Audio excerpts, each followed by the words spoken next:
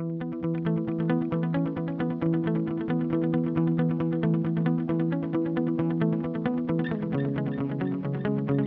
were listening to Propelling, a Microdrones podcast. Hello everyone, welcome to Propelling. I'm your host, Sam Kingma. The drone market has grown significantly over the last few years. Drones are used anywhere from personal to professional use, with their use cases expanding on a year-by-year basis. Joining us today is Dominik Wojcik from Microdrones to discuss the drone market in Eastern Europe, how Poland's more open drone flying laws allowed their market to skyrocket, and how Microdrones' brand new technologies are extending the possibilities of what can be achieved by using drones. How are you doing, Dominik? Hi, I'm fine. How are you? I'm doing quite well. I wanted to start this interview asking, how did you get into drones for Geomatics? It's a kind of long story because I've been working for Parrot for last 2 years, and there I've been working with the consumer and commercial drones. And after some time, I found out that I'm really more and more interested into the professional market and into the professional usage of drone. So this part of business was way more interesting, and because every day you just see some new usage scenarios from the customers that are willing to do with a drone, and they just think as a drone as a tool, not just as a toy for the consumer or just for making photos. You see that people are working with the results, and this is what I really liked, and that's why I start focusing on the professional drones. So at the beginning, it were the drones for the agriculture, then photogrammetry, and now I'm here working with the drones for geomatics. I'm quite new at Microdrones because I started at the beginning of October. And you came to Microdrones to work with more, or with drones on a more professional level, is that correct, instead of at a commercial consumer level one? Yes, this is way more professional and really way more interesting. Could you go into that a bit, sort of explain the difference between sort of professional drone use versus one that regular consumer might use? Well, for regular consumer, it's still a toy, or it's just a tool for getting some photos from your trips or things like this. Well, basically, when everybody just thinks about the drone, they are thinking about getting some photos from holidays, and then that's it. They do not see the whole larger potential for the drones. So when you go into the professional usage, you see it totally different. People are interested in getting the results, interested in getting the post-processed data, and work with those data. And they are really the payloads and the workflow for them is way more important than just flying a drone. Drone becomes a tool for them and becomes something that they are using on their everyday work, and it just simply fits into the workflow among the other tools they are using every day. Now, Dominik, you're from Poland, and I wanted to know what is unique about the commercial drone market there compared to other parts of the world, like in the United States, for example. Yeah, I'm from Poland. I'm responsible for the eastern part of Europe. So it's a quite big area because I got the Baltic states in my area, and then going down through Poland, Czech Republic, Slovakia, Hungary, Romania, up to the basically European part of Turkey. So the whole area is quite big, and it's very, very differential and also very sensitive market. There are, of course, visible the big construction companies, energy companies, gas and oil companies. All of those key players are here in the whole area. And still the eastern part of Europe is way behind in infrastructure, and especially in roads compared to the western part of Europe. So basically, it's a one big construction site, and our products are suited for this. We are here to deliver the tools for those companies. Why do construction companies want to use drones professionally? It's simple for them and easy to collect the data. Sometimes they really need to make a survey or just get the overall info on the construction site very quickly. It's also very efficient for them to compare those data on the daily basis. Basically, you cannot do it without a large number of people going through the whole area, which is, of course, time-consuming, and it requires a lot of people to do it. You can make a survey with one flight and one flight operator. It's just for them. It's really simpler and easier to get those data and then to compare. In your region, your jurisdiction in Eastern Europe, do you ever have to worry about sort of red tape when it comes to actually flying drones, or does that vary on a country to country basis? Well, it's very country to country basis. So every country has a different law regarding the flying drones. It's very complicated. Right now in European Union, we are working on this just to have the unified law. Lucky for me, Poland is the place where this law is really way more advanced compared to the other countries. So now we are already talking about BIV laws. Now we are talking about having a corridor for the autonomous flight. So those changes are coming into the market. But on the other hand, when we are talking about the other countries in my region, it's way more complicated. So for example, in Romania, when you just want to sell a drone, you need to have some special license for this, which is costly, and the whole procedure for getting this is very complicated and time consuming, and really nobody knows how to do it properly. It's a disaster when you compare all of those countries and the flying laws. But on the overall, we are seeing that the governments are now trying to change the law and trying to catch up with the possibilities that you can use drone for the rescue, you can use drone for the survey, autonomous flights, any type of usage, and this is happening now. And do you believe that because Poland has these more lax and open laws in regards to drone ownership and drone flying, that it improves the market so much more in Poland compared to other countries in your jurisdiction?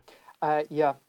In 2016, in Poland, we already have over 4,000 of drone operators, which at that time, I think it was a third place worldwide.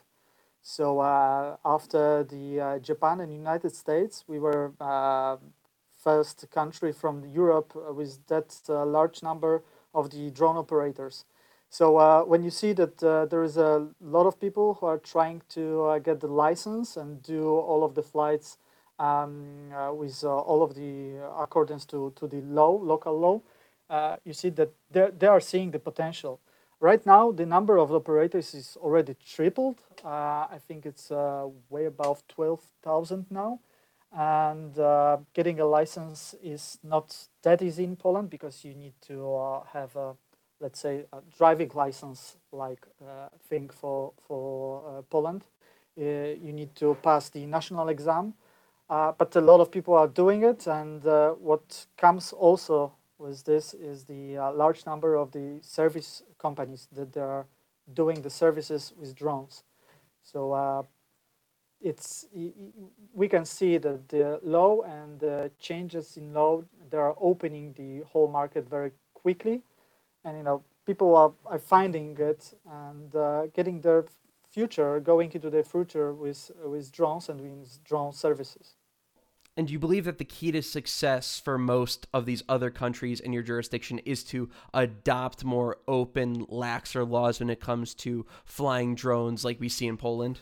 Yeah, what really would open the whole market is the one very open European law on European level, so that every government should follow this and then make some small differences. So then the whole Europe could gain from it. And now, yeah, we're seeing that every country, if they are making the progress, then a lot of service companies are getting into, and really the market is growing rapidly. So, for example, for the Sweden, some time ago, it was abandoned to fly a drone with any type of camera, which basically killed like 95% of any drone operations. When they saw that this is impossible then to use the drones and to sell the drones, the law has changed quite quickly. So we're seeing that the governments are reacting, the law changes are being done, but still not as quick as the whole industry goes. Now, how do you believe micro drones specifically will make an impact on the drone market in sort of Eastern Europe? Well, we have a LiDAR system, for example, which is really something new, and it's not. It opens new ways of working with data. So we already talk with the construction companies or with forestry and land management companies, energy companies here in my region. We have also the MD Mapper system, which on the other hand is especially together with our DG system, delivers a very high accuracy and a simple workflow.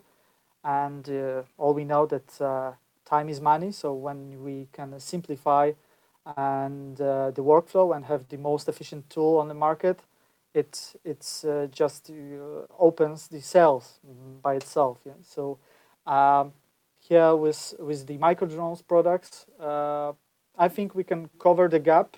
We can get into these MD LiDAR, MD Mapper, and other products that we have in our portfolio, and try to also show to the customers the user scenarios that we can do with drone. And how do you see technologies like microdrone detector, microdrone mapper sort of affect the drone market in general? It's like microdrone M detector is something really new. There is a lack of such systems, and this is the platform for the gas methane detection. So basically, it's once again it's low cost for the companies, and with this platform, you can fly over the areas that people just simply shouldn't go, or it's very dangerous for them to make an inspection of a gas line, tanks, and all places that are hard to reach.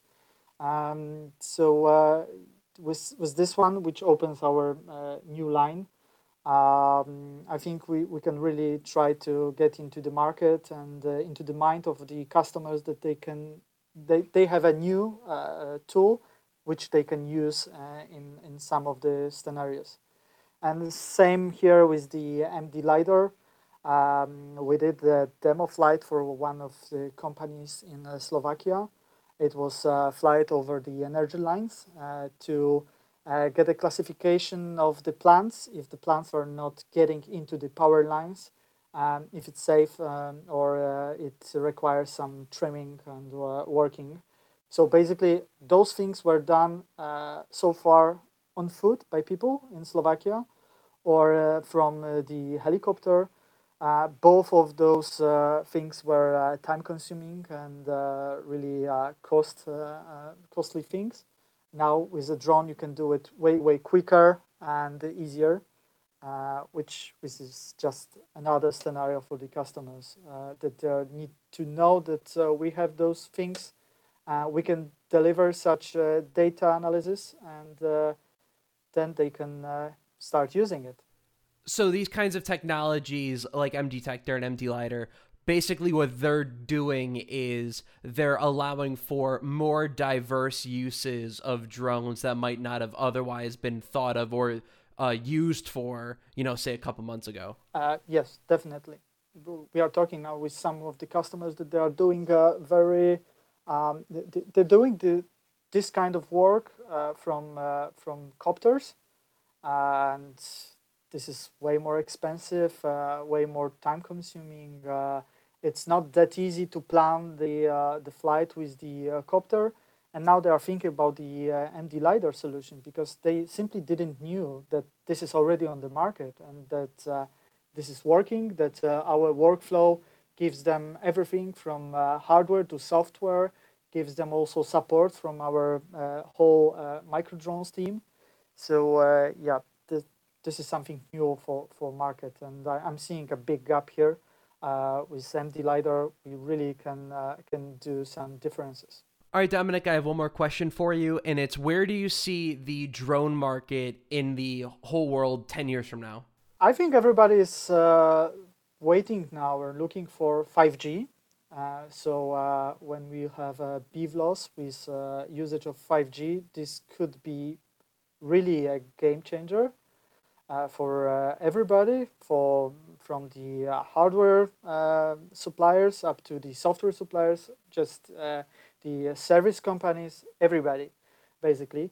So this one thing, of course. The second is that there are new payloads coming every month, every quarter, something new and something different, which gives a really nice perspective.